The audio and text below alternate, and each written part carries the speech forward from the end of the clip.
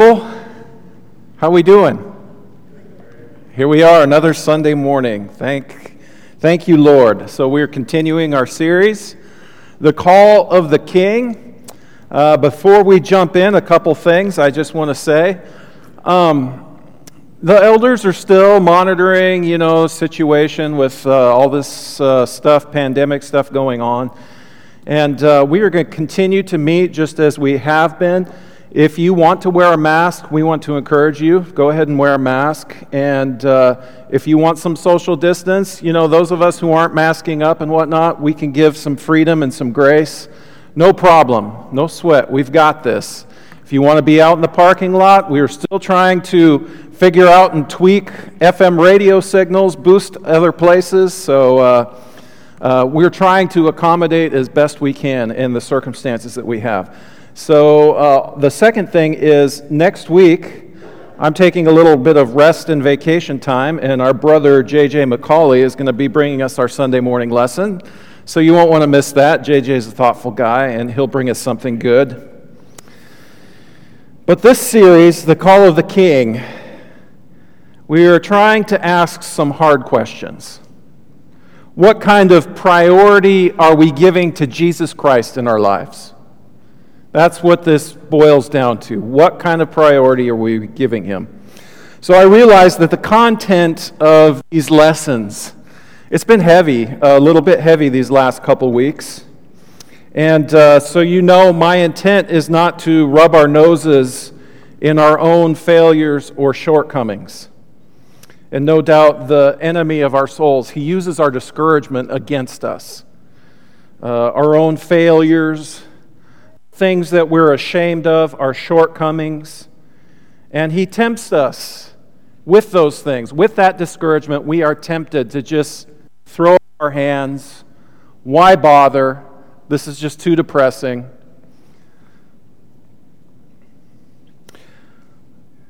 But the call of our King, it even saves us from a spirit of defeat. The call of our King, it rescues us from our own discouragement. And I know that we all prefer, down to the last man, woman, and child, much prefer to hang out at an empty tomb rather than the foot of the cross. But we need to spend some time at the foot of the cross sometimes.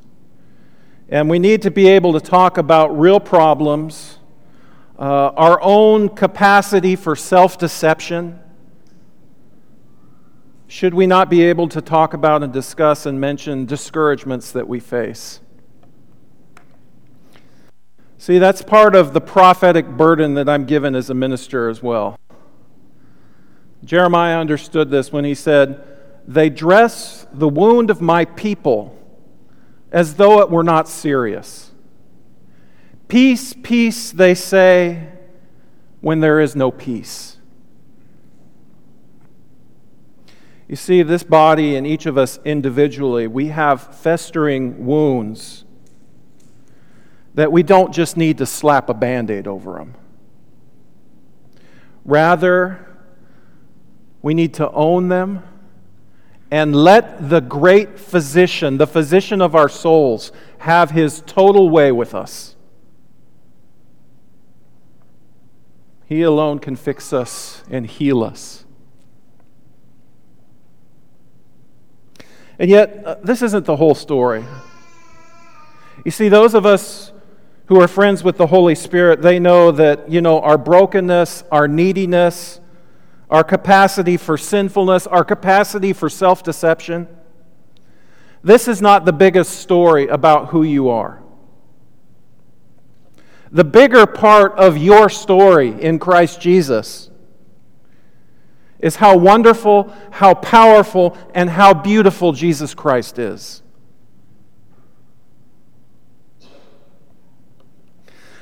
But this is the last week where we're going to go ahead and look at the good and the bad and the ugly.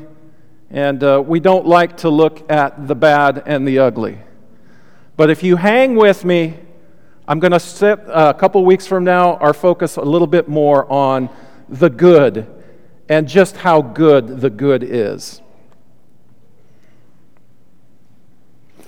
And even though the tone of looking at tough things, heaviness of our own heart, I've still been trying to count out and point out the hope that we have in Christ Jesus. And so I shared a story of hope.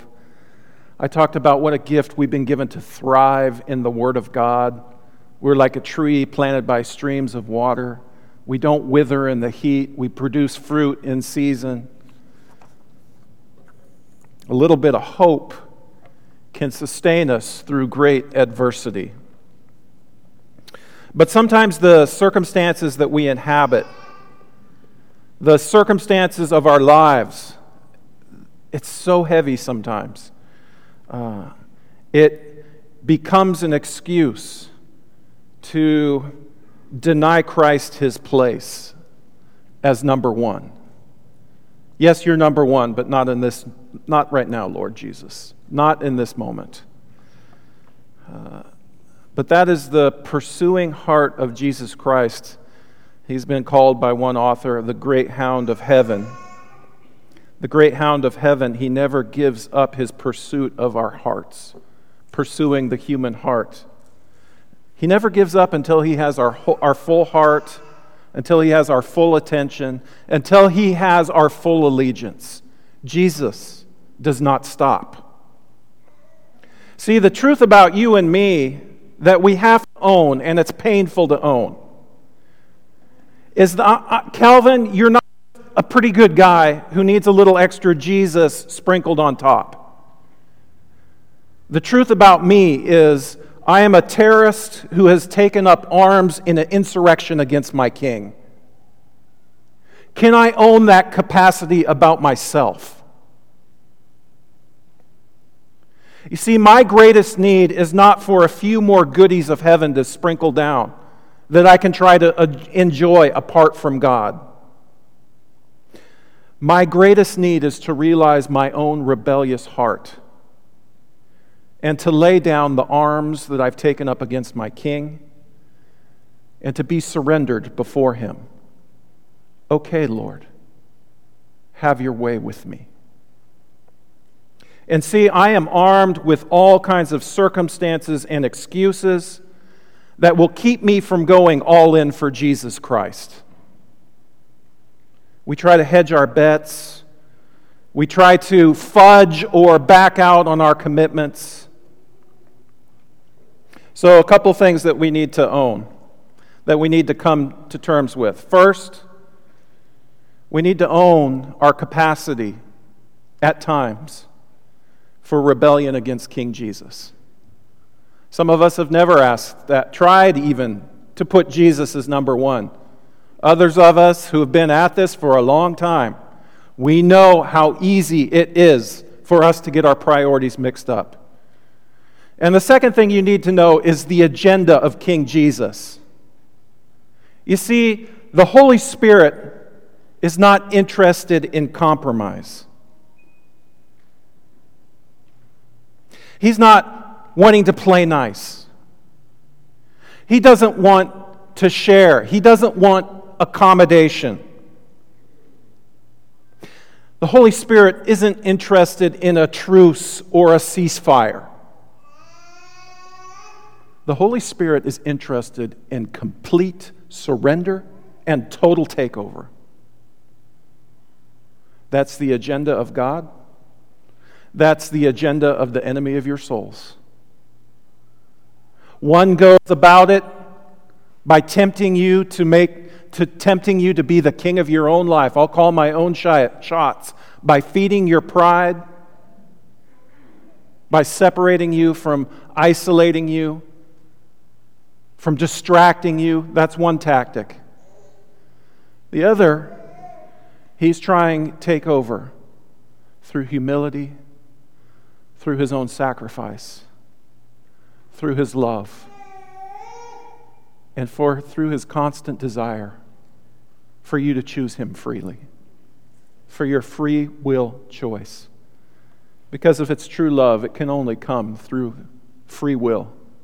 It can't be through guilt or coercion or anything like that. And I also have to say, Jesus, he asked the impossible from us. And you know what? He doesn't even feel bad about asking for the impossible from us. He doesn't feel bad about it. You see, for you to become the person God intends for you to become, you can go a long way in your own power, your own strength, by your own wits, by your own goodness. You can do things through the habits that you form, through the hard work that you put in. But to become the person God intends you to be, you're going to need to do two things. You can't get around these two things, no matter how you wiggle and how you try. First, you got to surrender. You have to repent. If you have not had any kind of repentance in your life, if you are not repenting again and again and again, you will never become the person God intends you to be. Second,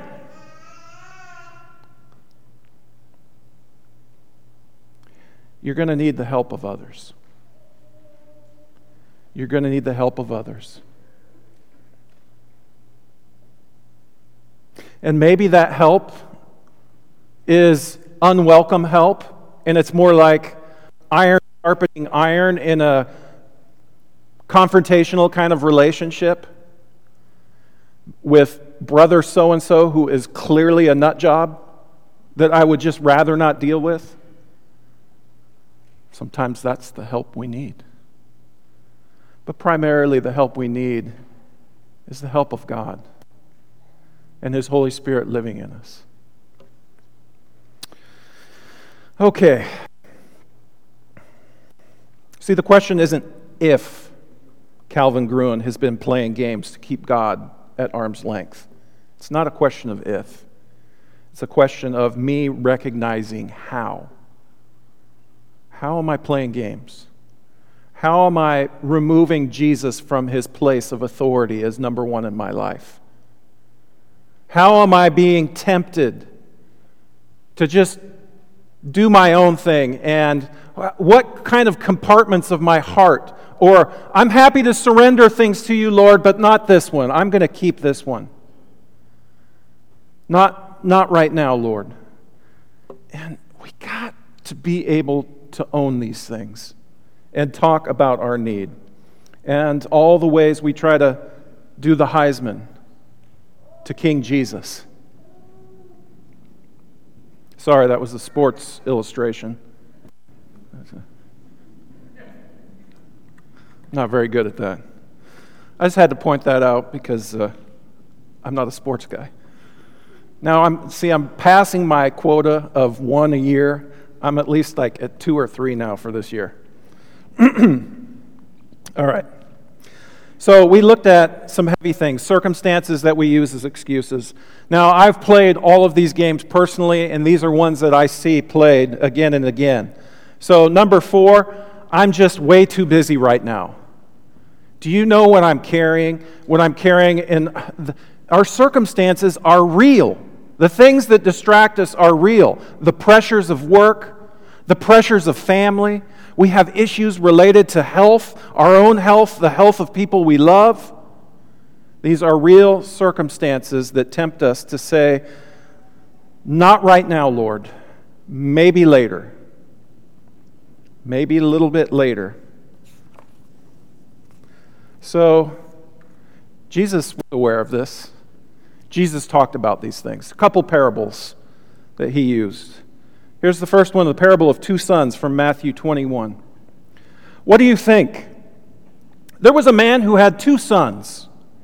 He went to the first and said, "Son, go and work today in the vineyard." "I will not," he answered.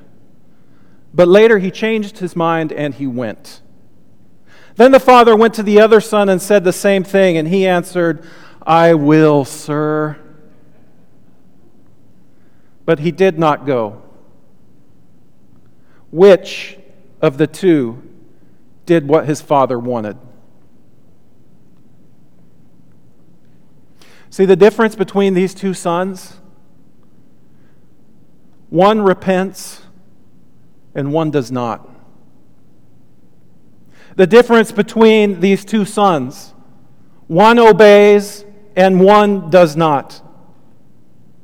And what Jesus is pointing out is the grumbler and the complainer is better than the one who says, "Sure, I'll do that for you," but never gets around to it. It's better, and this is a thing it takes us so long to learn. It is better for us to argue with Jesus, to complain to Jesus, to fight with Jesus, rather than blow Jesus off. I'd just rather not deal with this. And we never get around to dealing with it. Here's another parable. A certain man was preparing a great banquet and inviting many guests. At the time of the banquet, he sent his servant to tell those who had been invited, "Come, for everything is now ready." But they all alike began to make excuses. The first said, "I've just bought a field and I need to go see it. Please excuse me." Another said, "I have just bought 5 yoke of oxen and I'm on my way to try them out. For me, 5 Teslas. I've got to go test these things out." Still another said, "I just got married, so obviously I can't come." It's just excuses. And if you read that parable, you'll read the reaction of the host of that great banquet and the anger that he has over being treated this way. Let me just say the problem, if you're using the excuse of 5 oxen in our day and age, that's maybe a little bit fishy excuse. But that was a legitimate excuse back then. See, the problem is not with the circumstances. The problem is not with the legitimacy of the excuses. These are all very good and legitimate reasons. The problem isn't the reasons. The problem is the failure to understand the priority of the king's banquet.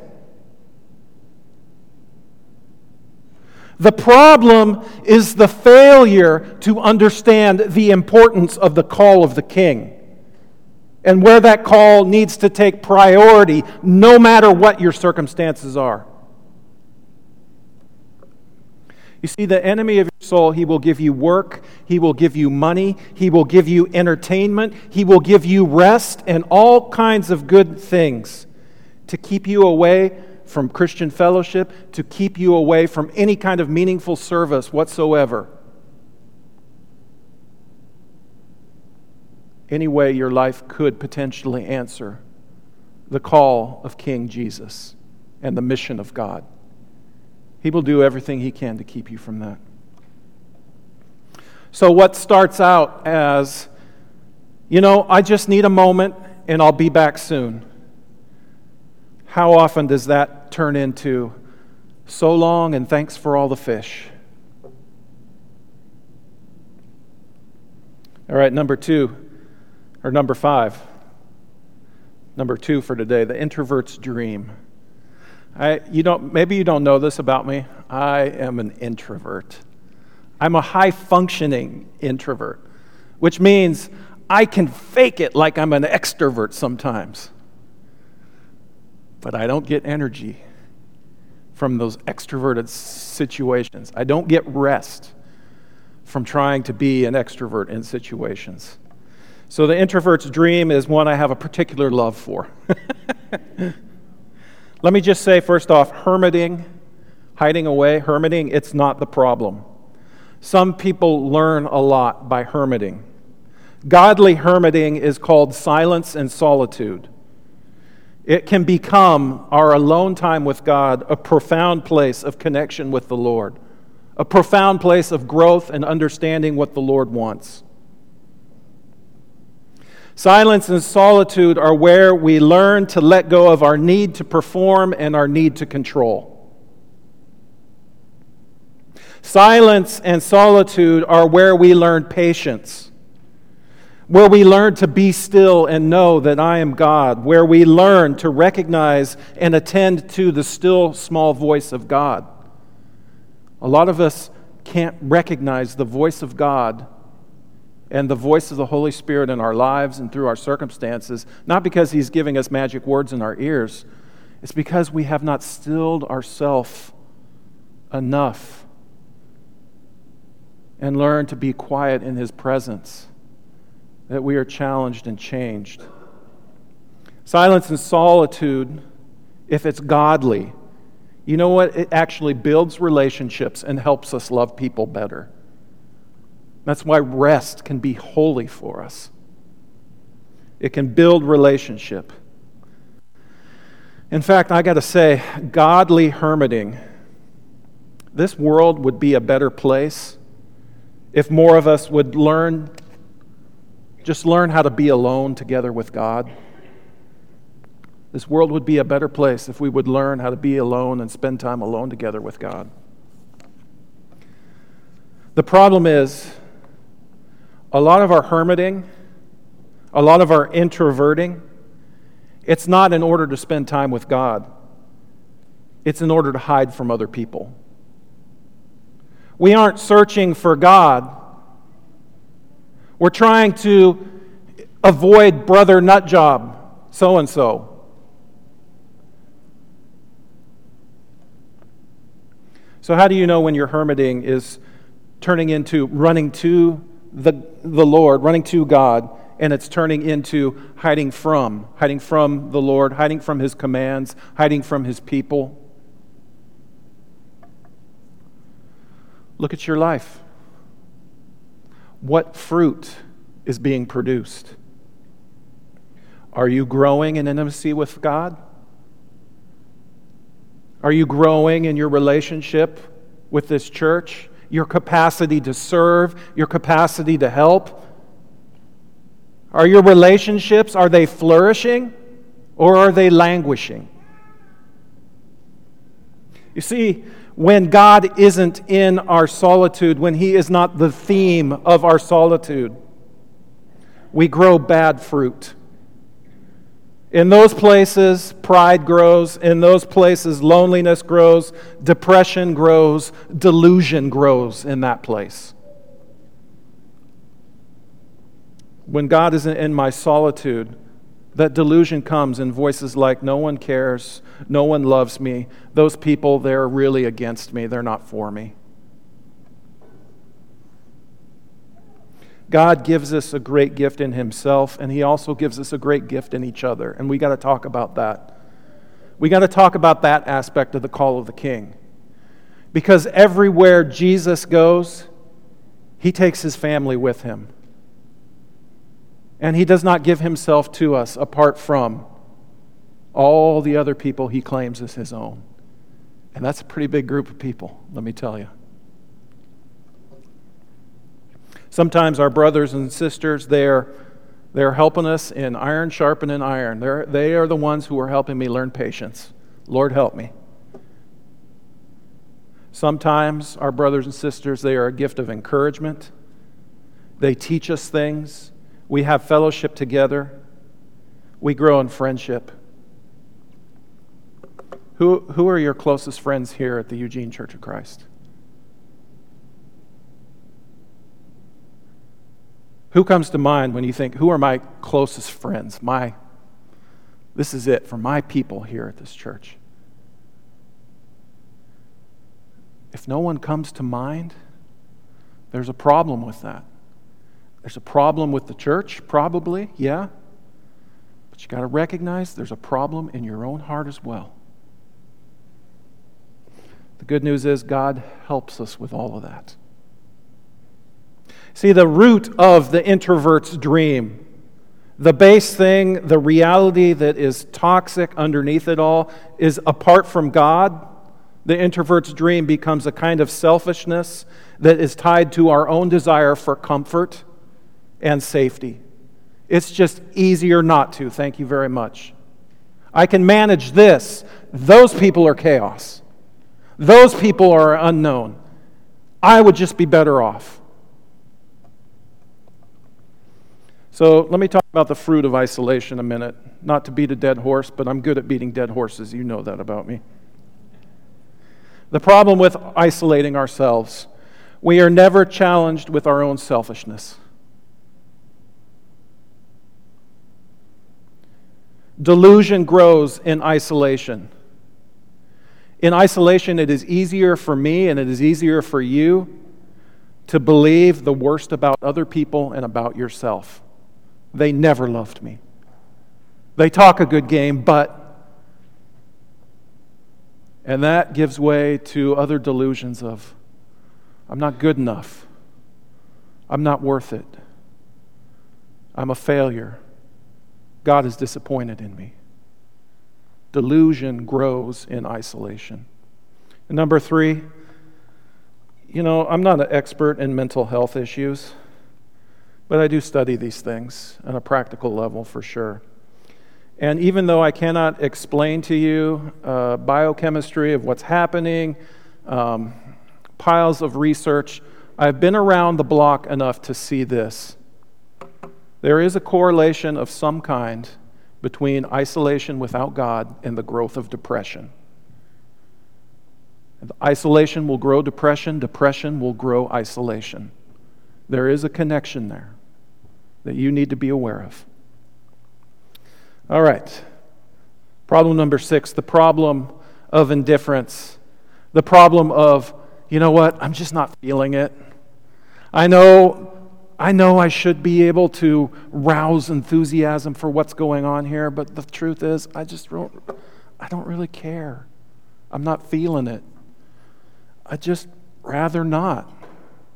It's lackluster. There's no draw. The desire is not there. This is for the masses of people who approach their faith as a casual spectator.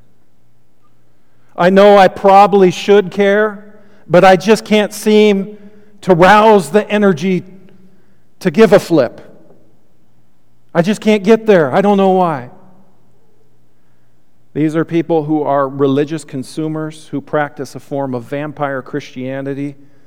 They consistently have no skin in the game. They're not involved in any of the work of the church. They're not involved in service. They're not involved in good deeds. They haven't come to terms with the call of the King to take up a cross, to become a living sacrifice.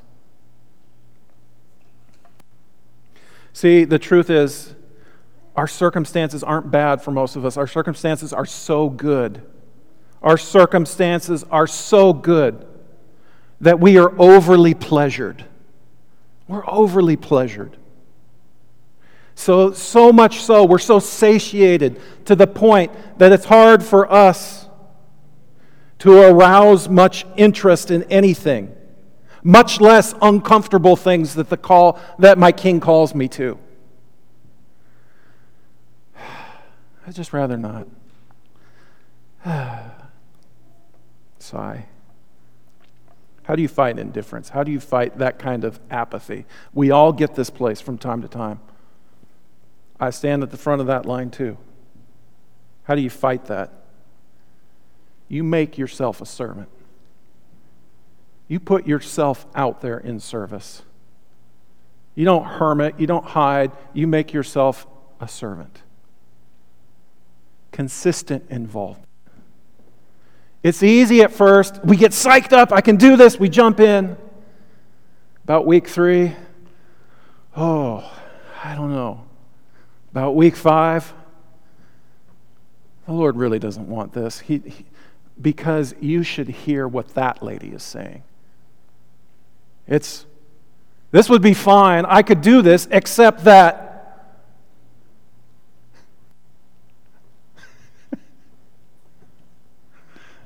I play this game all the time. We fight it through prayer. Prayer is such a gift for us. We need to talk about this more. We need to be engaged in this more. Intercessory prayer is especially helpful in this regard. where you're not just there, Lord, I know I'm broken, it's all about me, but you're praying for the needs of others around you. Intercessory prayer is wonderful. I'd say all kind of prayer helps us, but that especially when you're lifting up the needs of the body of Christ and the needs of other people you know, and you're serious about it, and you go to battle on behalf of others, it'll help you fight the apathy of your own heart. The last one I put there is fasting. When you learn how to give up certain things, comforts, and pleasures, and you learn how to fight those things, those temptations, toward food, toward whatever, food, comfort, sex, whatever, however it comes to you. When you fight that temptation and you learn how to go without, you become stronger. You become stronger. You can go longer. You can do better. So that's just a few. There's a lot of other ways that we can talk about that as well. All right. Jesus was aware of the indifference and the selfishness of human hearts. None of this is a surprise to Jesus. Sometimes because of our capacity for self-deception, it comes to us as a surprise that you would suggest that maybe I have a problem with some of these things sometimes. How dare you, Calvin? Psh, psh, how dare you? Jesus' words to the Laodiceans.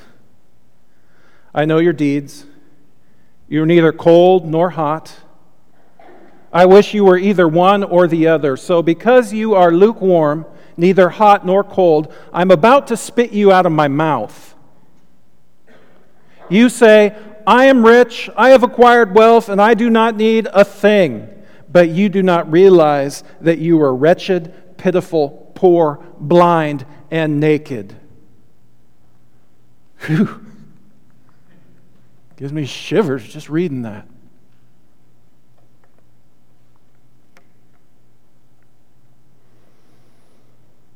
If a lukewarm heart was a problem for a church that personally knew an apostle of Jesus Christ, that had personally witnessed miracles, you think it's a problem for us today?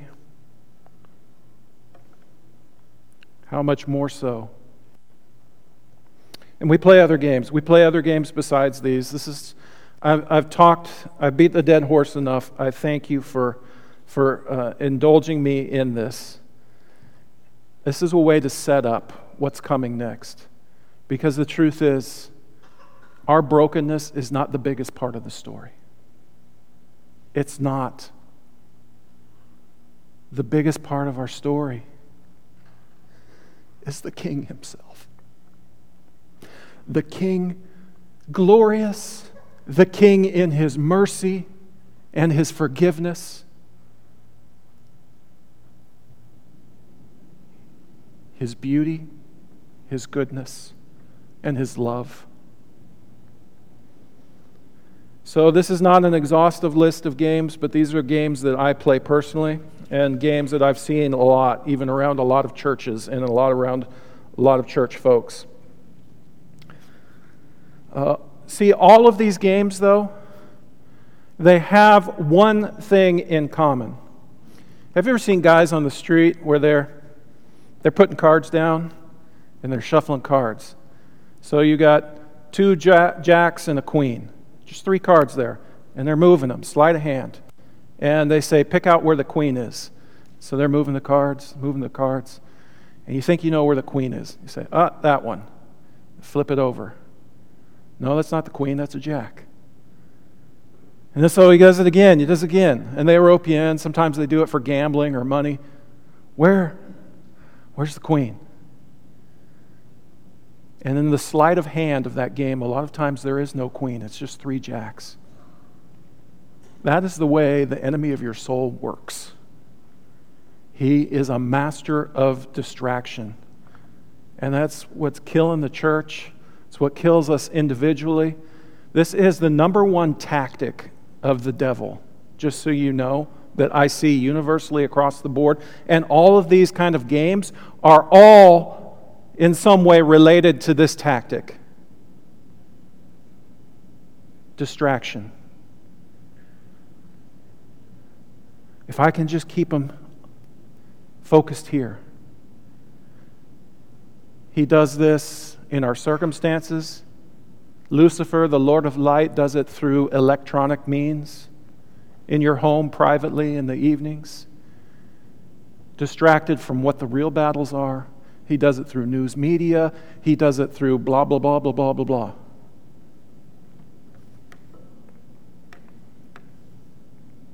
You see, for a lot of us, the enemy, he doesn't need to worry about destroying you. He doesn't need to destroy you. He just needs to distract you so that you'll be ineffective. He just needs to distract you so he can rob you blind. That's his tactic. So there's this writer.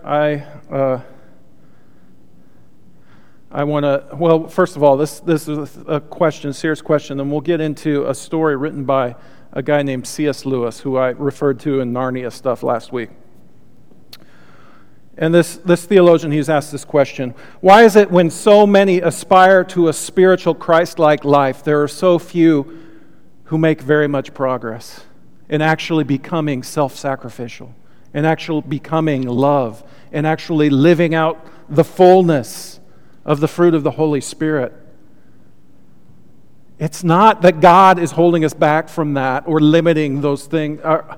He wants to give us more and more. It's we ourselves who walk away from the table.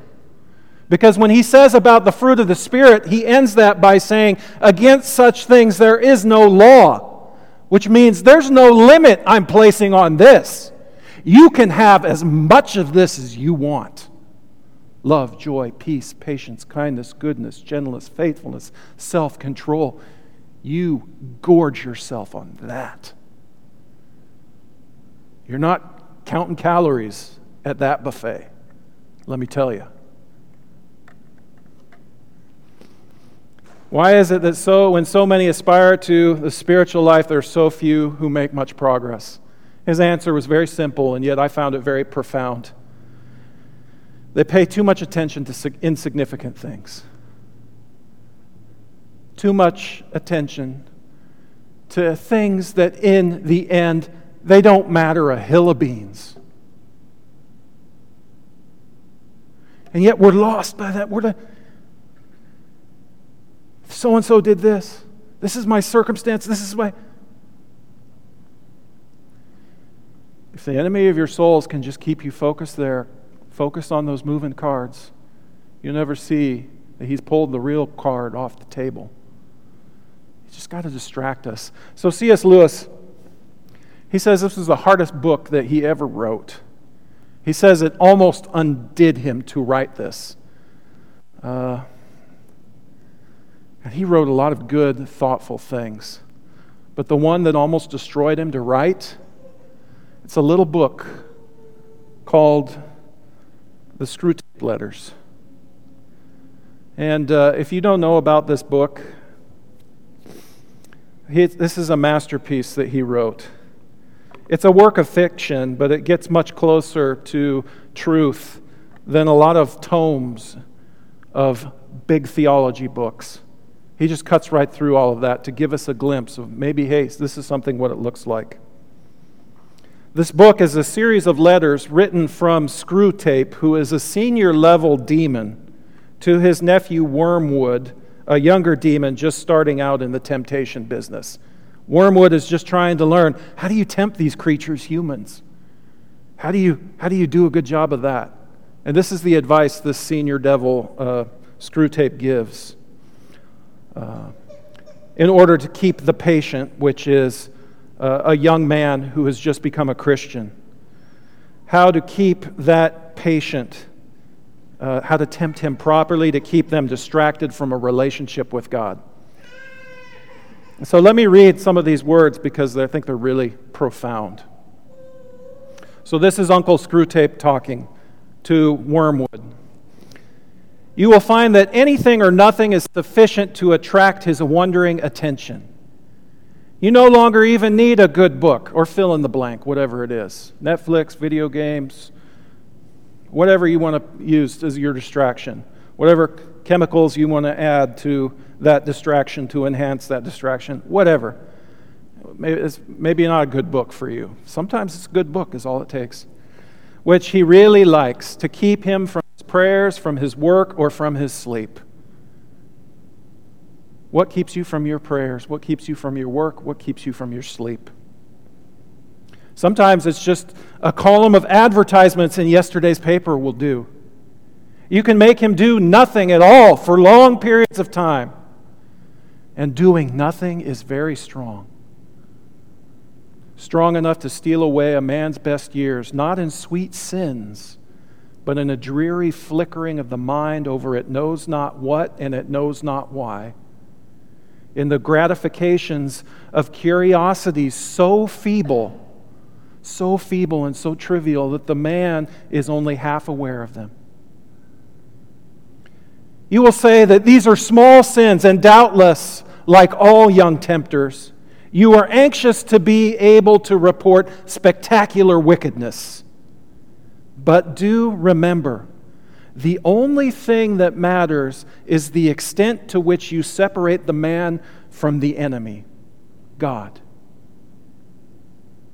The extent to which you separate that person from God. It does not matter how small the sins are, provided that their cumulative effect is to edge the man away from the light and out into nothing. Murder is no better than cards if cards can do the trick.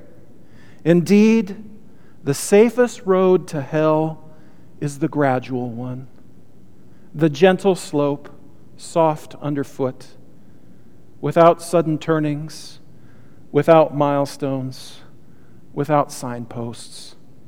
Your affectionate uncle, Screwtape. That gives me chills as well, a different kind of chill. Our society is built on distraction. Our culture is in love with distraction, distracting us from things that truly matter, distracting us from where the fight really is. And if you are not careful to fight against this tendency in your own life and your own heart, you will give your life away to things that are trivial and really don't matter. You will spend the strength of your years on dust in the wind. Well, we get trapped by our circumstances. We get stuck there. We get trapped by our own feelings. I'm not feeling this. We make feelings into our gods. And if there's a feeling there, it is a command I have to obey in my culture. Not with King Jesus. They didn't care until I stopped coming. They should have. They talk a good talk, but no one really lives it. I've gone too far. It's too late for me. There are no answers. I can't really know. I can't be sure of anything. Why bother? I can't change. Maybe it's I don't want to change. I'm better off if people would just leave me alone. Thank you very much. Where do these ideas come from? Do these ideas come from God? These are to put it frankly, these are demonic ideas. This is diabolical kinds of thinking. The kind of thinking that will destroy relationships and destroy your capacity to love. You know, I was involved in all kinds of crazy spiritual warfare in Tanzania, and you want to know the truth of what I found out about the demonic? First of all, a demon only is going to take enough, he only gets enough power over you that you surrender to him. And so the people who are most possessed are the people whose wills are completely broken. They have no self-will left. It's gone. These are people who have been used in so many ways. Drugs, they don't have no teeth anymore. Whatever the circumstances, sexual abuse, the brokenness is so great that their will has collapsed inside. Those are the people who are most susceptible. But the demonic only has as much power as you will allow it to have in your life. these kinds of diabolical thinking and diabolical ideas, it's only going to have as much strength and as much front page news time in your life as what you choose to give it. Are you going to entertain these things? Are you going to dwell on these things? Are you going to let them set the tone? You know how you fight the demonic? You talk back. You talk back. You read the scripture. There is a verse in the Bible and then some multiple for every kind of stinking thinking there is out there. To use stinking thinking, I got that from Celebrate Recovery when I was doing some stuff with them. You fight these kinds of ideas by speaking truth to them. And maybe there is a truth about a brokenness and a truth about what someone has done.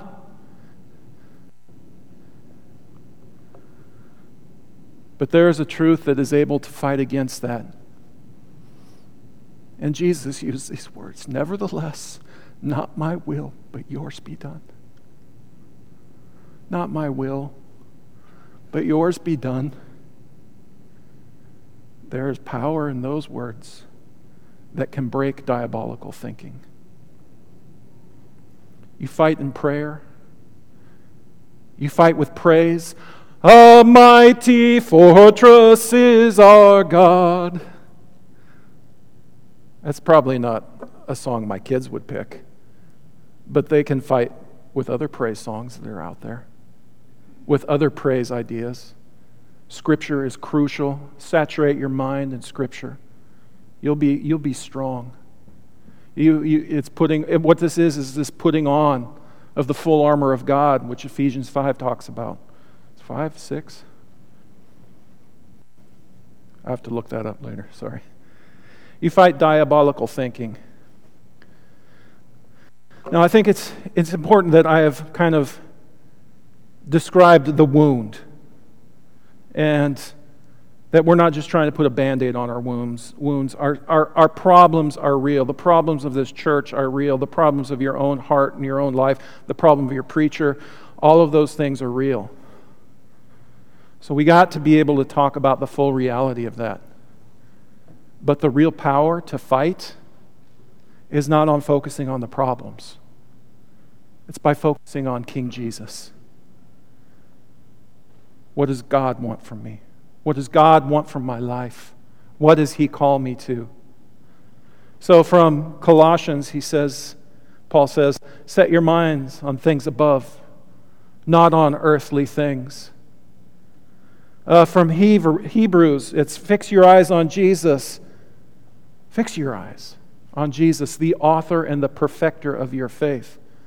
And it goes on to say, consider Him who endured such opposition from sinful men, so that you will not grow weary and lose heart. The safest people from attacks of diabolical thinking are people who are infatuated with Jesus Christ, lovers of Jesus. You get your eyes off your own messes, your own garbage, and you're so focused on Jesus Christ. That beauty. I don't expect that me talking about the problem is going to produce repentance in anyone, not even myself. But I expect that when you look at the beauty of Jesus Christ, maybe not today, maybe not tomorrow, but at some point, you are going to see beauty there, and it's going to strike you to the core. That will cause repentance. Love will bring you to surrender. So I want to end with one scripture that talks about this as well, and that'll be our close. So, Jason, you can come up. This is my invitation. So I'll just share this story. This wasn't in my notes even. I just thought about it in the moment, so I'm taking that as a prompt because maybe it illustrates a truth. So, one of the guys who has mentored me in my life is actually, he's not Church of Christ, so I don't know. He's a Methodist, a Wesleyan of all things. And a wise spirit, a soul, and a good man, and from South Africa, and I've learned a lot by looking at his life. And he tells a story about South Africa in a time of apartheid and stuff like that. There was Desmond Tutu, and when he was a younger guy, my friend, he knew Desmond Tutu back when all this was going on. And this Desmond Tutu, he was giving gospels to people, just on the streets, walking around, giving them away. And he comes to one guy who he liked to roll his cigarettes. And he liked that thin Bible paper most of all. And so when Desmond Tutu went to give him this Bible, the guy said, "If you give me that, I want you to know I'm going to smoke my way through that entire Bible. I'm going to use it for my cigarettes, or maybe for other things that I need, wipe my nose or whatever." And Desmond Tutu said, "You just go ahead and take that. Take it anyway. I know you will, but you use that. And sometimes you might read a little bit of it." Well, the guy takes it, and he begins to use it, that great thin Bible paper. It's really great for rolling his cigarettes that he made, rolled by hand. He smoked his way through Matthew. He smoked his way through Mark. He smoked his way through Luke.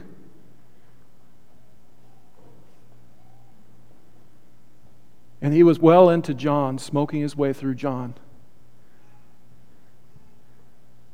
And his eyes fell to these words: "For God so loved the world that he gave his one and only Son, that whoever believes in him will not perish, but shall have eternal life." Common words that we know, but something about those words stuck, and they changed this man's life. The beauty of Jesus Christ had captivated his heart and made all things new and made all things possible suddenly. So in the upcoming weeks, a couple weeks from now, we're going to look at some of these beautiful things. So I thank you for engaging with me and entertaining some of this heaviness about our own neediness.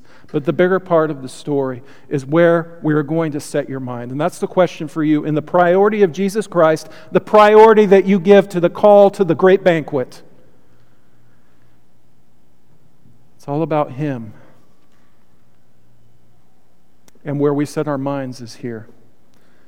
Finally, whatever is true, whatever is noble, whatever is right, whatever is pure, whatever is lovely, whatever is admirable, if anything is excellent or praiseworthy, you think about such things. That's a better invitation than I can give with any words that I can come up with. So let's stand and sing together.